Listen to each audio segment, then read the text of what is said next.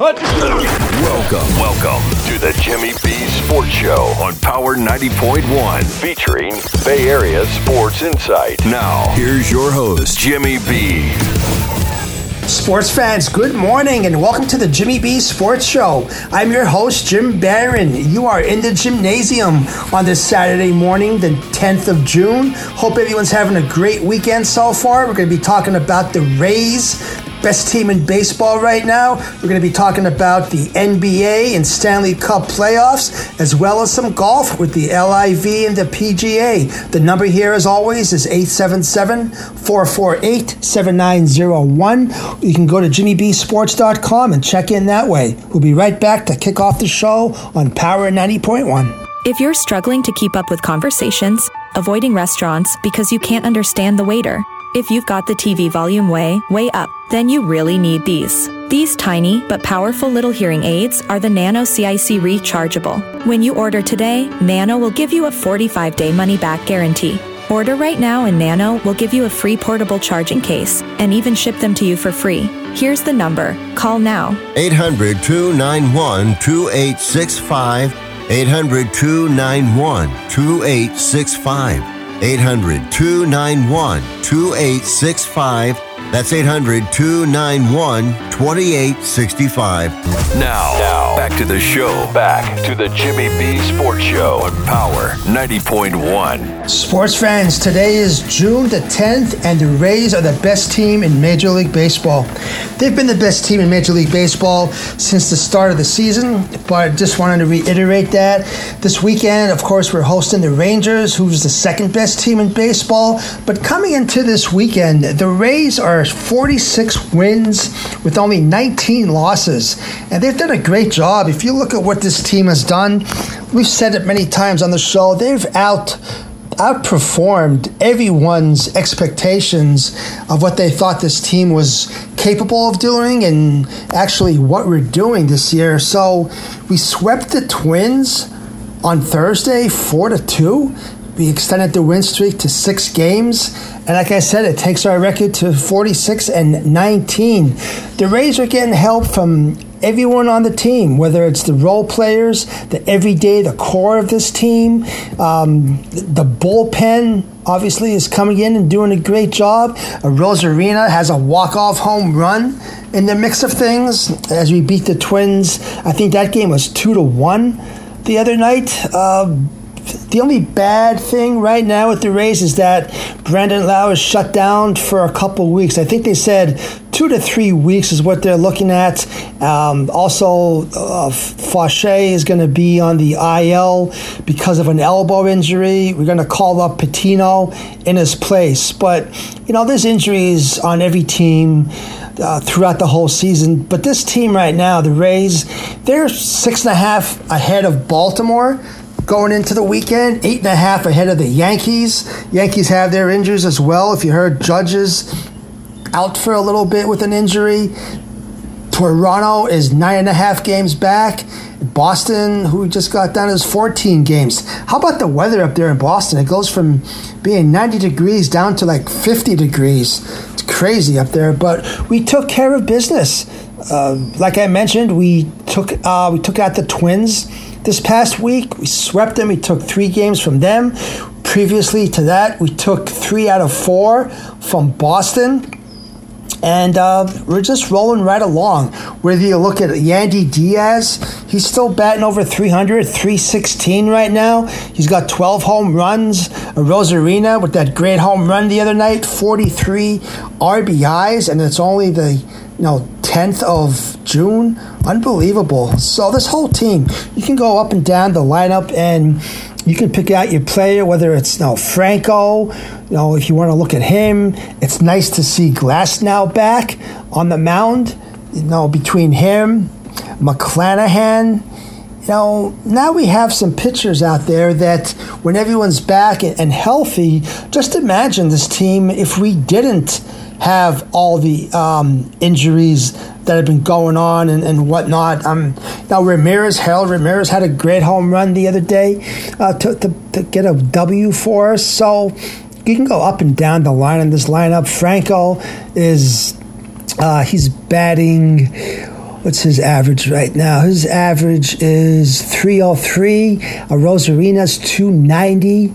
You mentioned Diaz at 316. Josh Lau is 295. Ramirez 295. So everyone is really helping out on this team. And I think that if you look at what's expected, we're getting exactly what we hoped for. Now, there's always going to be some situations where you have a game where the bats just don't work, or maybe a pitcher's having an off game, and all of a sudden, before you look at the scoreboard, we're down by a couple of runs, and that's going to happen. But to be able to have the season that we've had so far, I know so many times in the past I've mentioned about the decisions that Cash has made, whether it's pulling a pitcher after a certain number of pitches thrown with the pitch count, lack of small ball.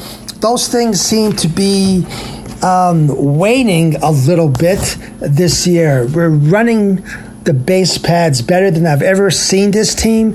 Not quite sure if it's because of the pitch clock and we're getting the jump. We're able to figure out what the opposing pitcher is doing and then take advantage of it that way. If they're just getting the green light more, if Cash finally realizes that these guys are unbelievable athletes and just turn them loose. Take your chances. I love seeing what I'm seeing so far this year from the base running. I think that's been my biggest surprise, other than the record that they have right now. The thing that I'm happiest about is the way that they go about each game, and the series will take care of themselves if you go about each game, and each game will take care of itself if you go out there and do your job each inning. And that's something that I think the Rays are able to compartmentalize well. They go out there, and whether it's the first inning and the other team scores some runs, if it's the middle of the game where we have to play catch up, if it's late in the game where we have the lead, or if it's the last at bat where we need to score a run to win the game, you can never count this team out. They're going to do something that is going to probably surprise you one way or the other. And so far, most of those surprises have been on the plus side. Would love to hear your comments, 877-448-7901. How would you rate the Rays so far? What's your report card on the team at this point of the season? I have a hard time finding any issues with anything that's going on right now, so I'm going to give them an A across the board. And I think as long as the injury bug can stay at a minimal, can't ask for it to be nil because it's going to happen at some point.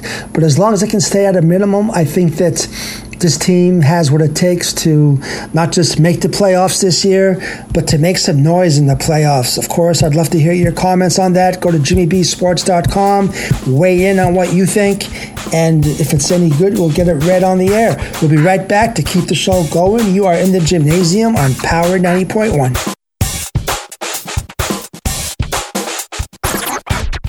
Pickleball training simplified is the Ernie. The Ernie holds 150 balls and shoots 10 to 65 miles per hour. Controlled by your smartphone, the Ernie has 24 pre-programmed drills that you can customize. The future of pickleball training is here. Go to the ErniePickleballMachine.com for more information. That's ERNE Pickleballmachine.com. Train, win, repeat with the Ernie. That's ERNE Pickleballmachine.com. Now, back to the show. Back to the Jimmy B Sports Show on Power 90.1. Welcome back, NBA fans.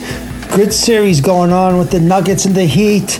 It was 2-1. The Nuggets reclaimed control of the finals following their dominant 15-point win on Wednesday in Miami. I'll tell you what, if you watched that game, you saw two guys go out there, Nikola Jokic and Jamal Murray. They combined, they're the first teammates to record a 30-point triple-double in an NBA game. Not just a finals game or a postseason game or a playoff game, but in any game in the 76-year history of the NBA. So think about that for a second. You got two guys going out there pretty much putting their team on their back and carrying them to a 2-1 advantage. So the good news for the Heat is that in a 2-1 series really hasn't guaranteed the team raising the banner. 10 teams have held a 2-1 advantage in the finals since 2011. Yet only 4 of those teams, 10 teams, have gone on to win the series. So if Miami wants to become the 7th team to overcome a 2-1 deficit, they're going to have to go out and play better basketball than they did in Game 3. So you have to have, I just looking at an email as I'm talking to you from Bernie T from Pennsylvania. He says, Jimmy B, does Jimmy Buckets have to go out there and score a boatload of points, or can he go out there and get a number of assists and help the team win that way? Well, Bernie, thanks for the email. Jimmy Buckets needs to go out there and be aggressive.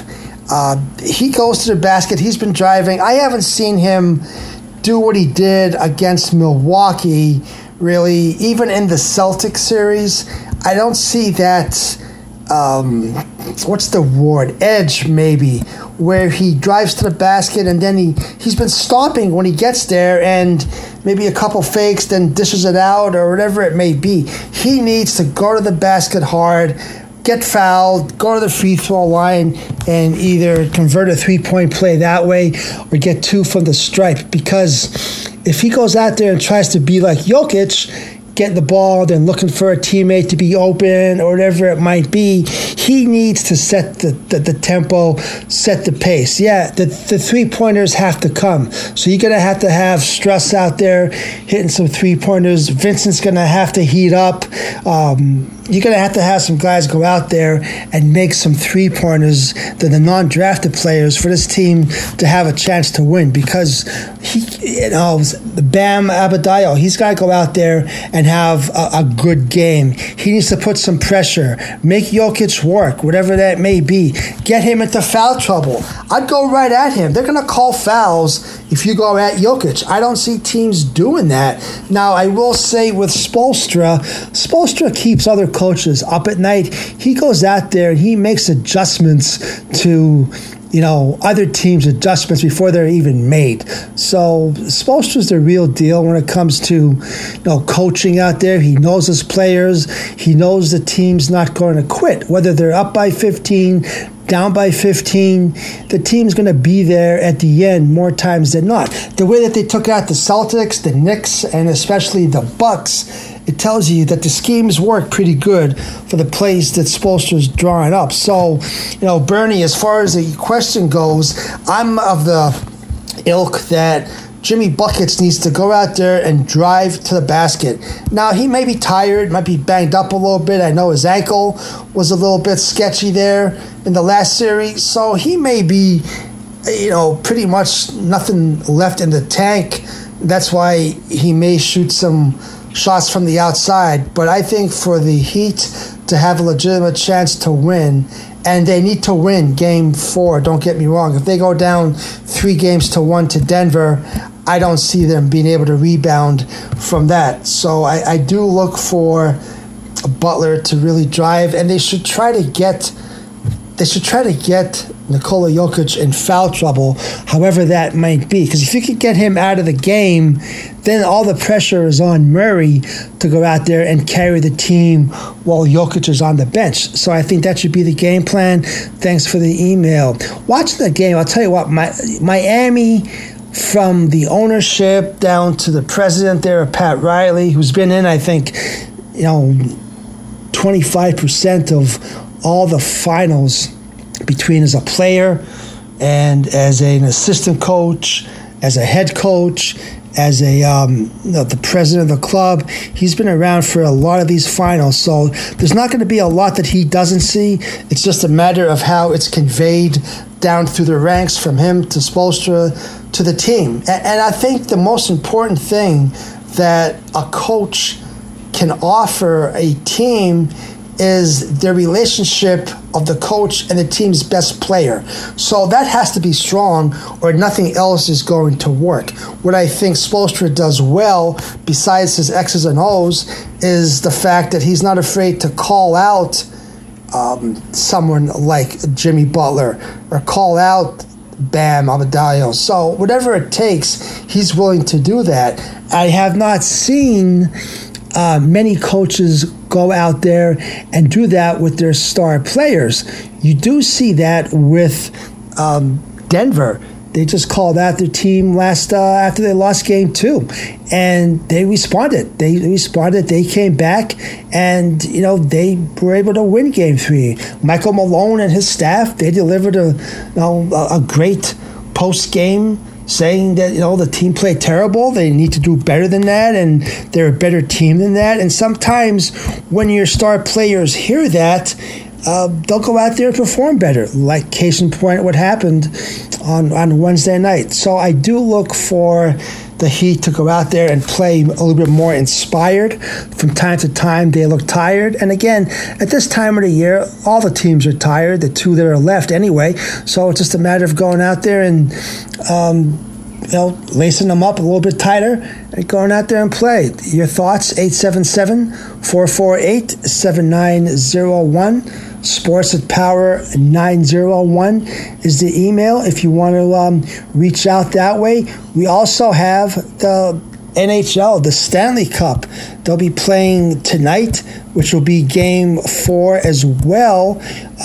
The Panthers were able to steal a game. When I say steal a game, they really did not look good at all in game 2 when they played Vegas up there. Bobrovsky got pulled from the net, and they're an 8 seed now.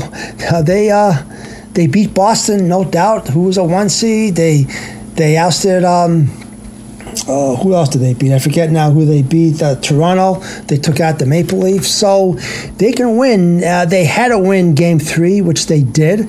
And now they're looking to tie the series up, which I think they need to do that as well because, Vegas, they defeated the Jets in 5. They think they beat the Oilers in 6, and then Dallas in 6 as well. And I think it's just a matter of a shot here. Sometimes the puck goes a different way, and they really need at 8 o'clock tonight to go out there, I'm talking about Florida, and play their best game and tie this up. So when it goes back to Game 5 on Tuesday in Vegas, they're not down 3-1. You go down 3-1, you're most likely going to lose that series. So, are you surprised about the Panthers' Cup final run?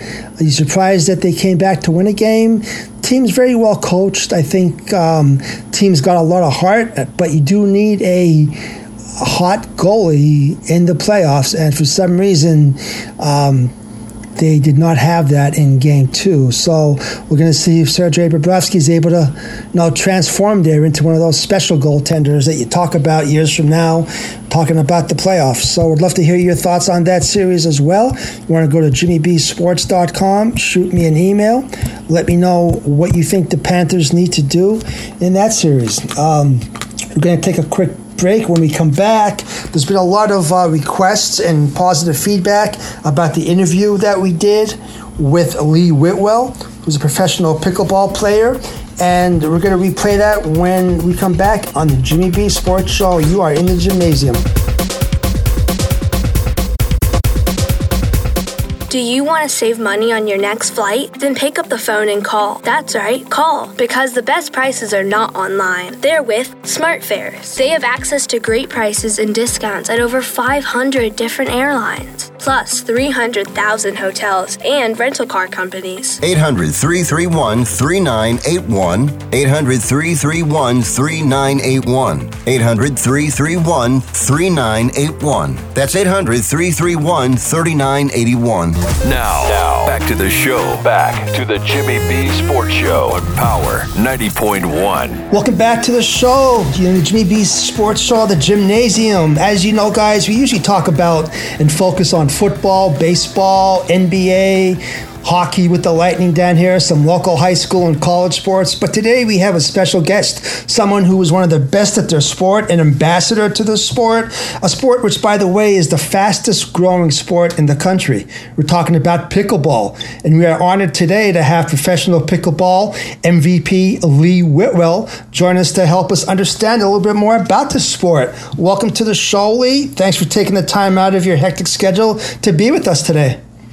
My pleasure. Any excuse I have to talk about pickleball, I am all in. Thanks for having me. Absolutely. We understand that you are the GOAT of pickleball. Is that true? Well, some people say that there are definitely better players out there, and more, I came to the game I came to the game early, but not as early as some. So for those that call me that, I appreciate it. But hats off to the original OGs that have been moving that needle and pushing the sport forward and helping it grow. Spoken like a true GOAT, no doubt. So I guess the first question, legend has it that you got your start in pickleball over a case of beer? I know that the listeners would love to hear that story. That would be correct. My good friend Lisa Palsick had asked me to play in a tournament, and I originally said yes because I thought it was tennis, and then she said it's not tennis, it's pickleball. I was like, well, forget it. Why would I play a sport my dead grandma could play? And tried to convince me every which way, and after about 20 minutes she gave up, and she's like, oh, listen, I'll buy you a case of beer, my final offer. And I'm like, you could have just led with that. Great story. So, yeah, I didn't know the rules. I didn't know anything. I went and played and had an absolute blast. And as you say, the rest is history. The rest is history. We have to know, what kind of beer was it? Oh, it was a case of Coors Light. Perfect. I will sell out for $19.95. We know your price now. We know your price. Oh my gosh. I had one. I didn't realize it was that low.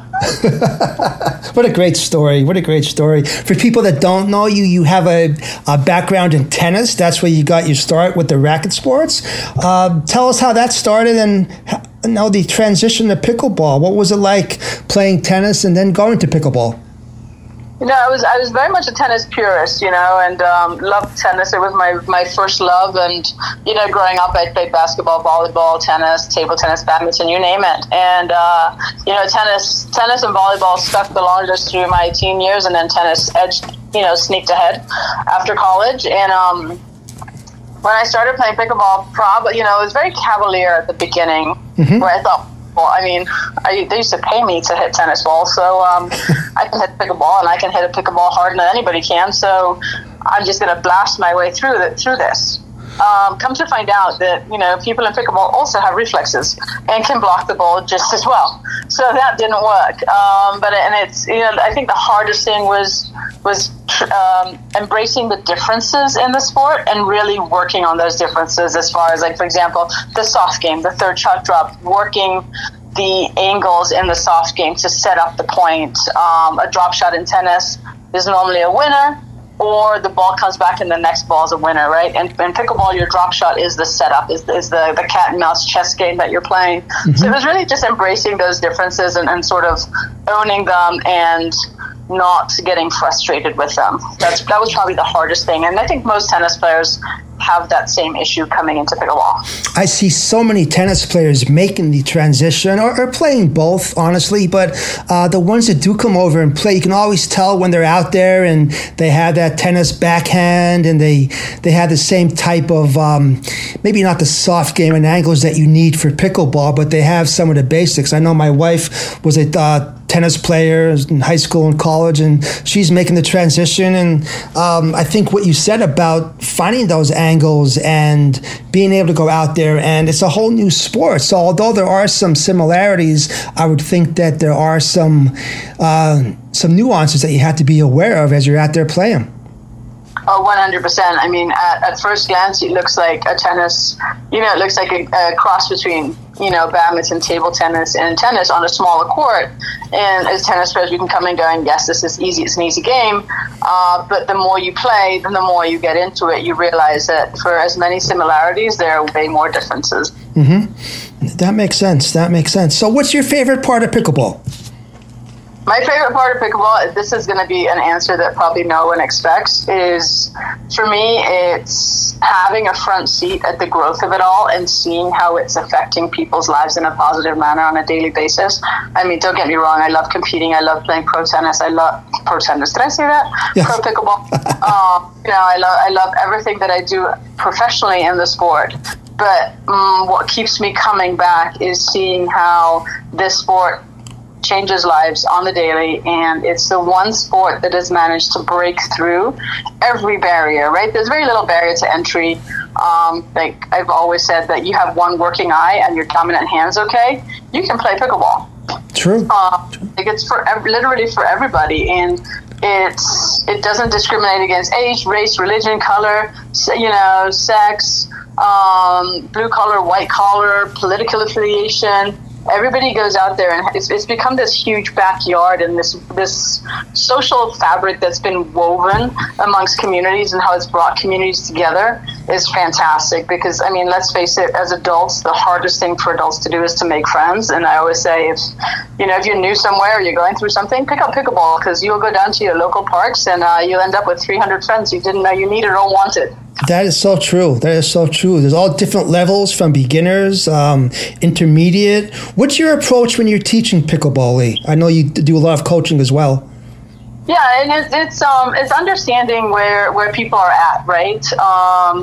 Like for the longest time, and this is a really horrible explanation, but this sport started in deaf, and we're slowly lowering that age group, right, down to the junior pathway, and we're lowering that, and because there's no junior pathway, there's no collegiate pathway, and we're slowly building all of that, which is fantastic. So, when you're teaching, a lot of the people that you're teaching are older and may not have come from an athletic background, and for me, it's very important to be extremely situational and meet everybody where they're at and understand what your restrictions are, what your goals are, and make every lesson relatable to you and not have a one-size-fits-all, because there is no one-size-fits-all. And you'll see progress a lot faster in your students, once you realize that you've got to approach everybody differently and give them different analogies and see what sticks. Right, so it's not one fix for everyone. Everything is specific, person specific, I suppose, right? 100%. I mean, I can't tell you how many times I've taught an intro class,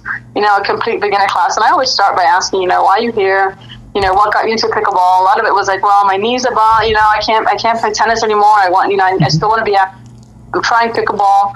Other people are like, my neighbor did it, told me I should start. And sometimes with some older females, they'll tell you this is the first time they're being active because Title IX didn't exist. Right. That's a great point. Yeah. And as adults, adults are terrible learners. We're very terrible at trying something new. We don't want to look stupid. We're self-conscious. All of the above, right? And yes. It's making people feel at ease and getting them comfortable and showing them that they actually can do it and trying to get rid of that self-conscious behavior. Well, you see people of all ages playing, like you said. You'll see someone 85 playing with a 17-year-old, and that's what makes it fun. You get to meet a lot of new people, and as you play against different people, you learn to play different ways, different styles, which only improves your game, which makes our guests more fun, which is the ultimate goal. Absolutely. I mean, I just saw a friend of mine who plays pro posted that his son was looking for a 3.5 doubles partner, and his son is 13. He has partnered up with a 75-year-old man, and they're playing weekend, and that just warms my heart. Wow, that's awesome. What do you look for? Speaking of doubles partner, when you're playing doubles, what do you look for when you're playing doubles for a partner? Definitely complementary styles, right? Our games need to complement each other, and because I'm left-handed, I tend to play on the right side of the court, and my partner being a righty, we play on the left, so both forehands are in the middle. Mm-hmm. You definitely want to play with somebody who's comfortable playing one particular side of the court that you're not comfortable on. And then honestly, like chemistry, camaraderie, it's got to be fun. We want to fight hard, but at the end of the day, it's not about the medals. It's not about anything other than the memories, and you look back and you go, wow, we fought hard, we had fun, and I can't wait to do it again. Yep. But having said that, I did play with a 16-year-old last weekend. I love it. That's awesome. He's left-handed, so I did play on the left-hand side for the first time in a very long time, which is weird, but I had a blast. No, and he's proof that, I'm pickleball 49, and he just turned 17, and we had a blast out there. It's just so much fun being able to compete with people that you actually like on the court. Well, that is the fun part of pickleball, no doubt. Going to the other spectrum, beginners, when you're teaching, what are the 3 biggest mistakes that you see beginners making, Lee? The 3 biggest mistakes. The first one would be rushing the shot, right? They feel like they don't have time, so they will go and rush through the shot very fast because they need to get ready for the next shot. Mm-hmm. Instead of focusing on the process and executing that process correctly, because the better your process is, the better the result. Second of all, it'd be like rushing to that kitchen line. A lot of people think they've got to get there right away. And I mean, if you hit a really good third shot, 100% get there as fast as you can. But if your third shot's not that good, you've got time to work your way in.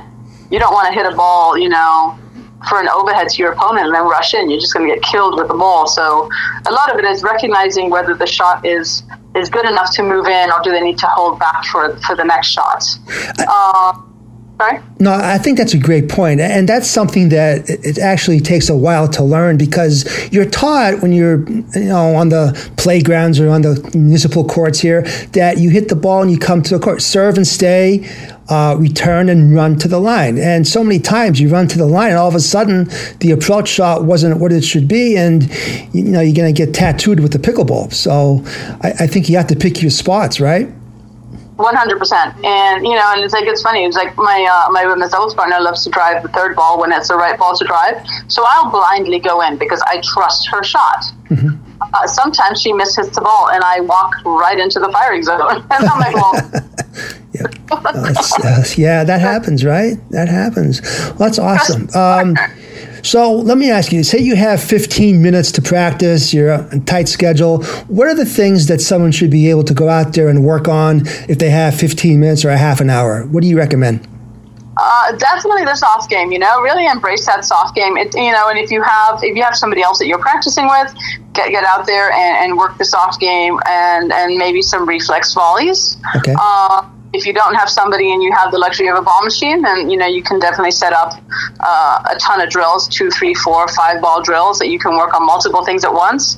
But honestly, it's just pick the one thing that you're struggling with and go out there and practice it so that you own it, and then you can move on to the next thing. I'm always a fan of the plus ones, right? As soon as I got down, let me add a next layer. And we got that down, add a next layer. So you can plus one, minus one thing, so they become very chewable and very attainable. Wow, that's great answer. That's awesome. I'd love to hear that.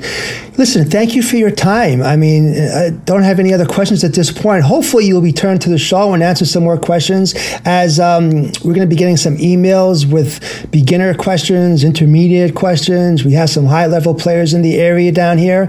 If you're ever in the Tampa area, let me know. We'll get a case of Coors Light and I'll go play some pickleball. I will have you. I will be on the show as often as you'd like me. I love to talk about pickleball. It's my passion, and I will definitely take you up on a case of Coors Light and pickleball next time I'm in Tampa. Thank you so much, Lee. Have a great day. Thank you. You too. Do you like the way I rock it? Boy, I think it's so chaotic.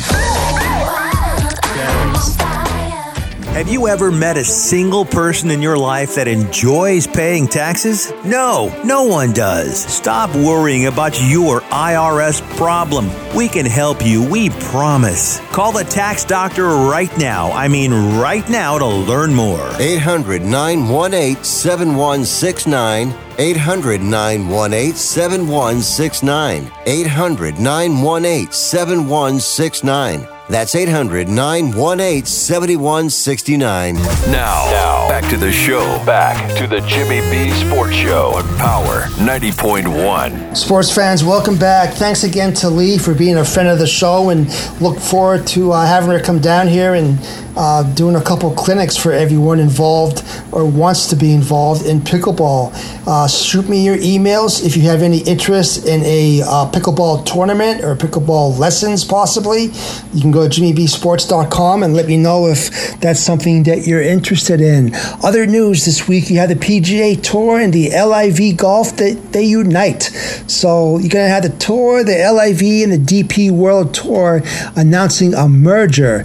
And it surprised surprised everybody in both leagues, or all three leagues, if you will. And it's crazy when you have people like Dustin Johnson, Bryson DeChambeau, Brooks Koepka accepting hundreds of millions of dollars to defect to the LIV Golf in the last 18 months. And now all of a sudden they're going to be merging. So I guess it was on Wednesday. The PGA Tour Commissioner Jay Monahan sat with Yasser Al-Rumayyan, the governor of Saudi Arabia's Public Investment Fund, which is PIF, and they're actually financing the LIV Golf, and they announced that they're going to form a larger commercial enterprise. They have over $600 billion in assets, and I think they're going to be able to have a 20% stake, from what I heard, in the PGA Tour going forward.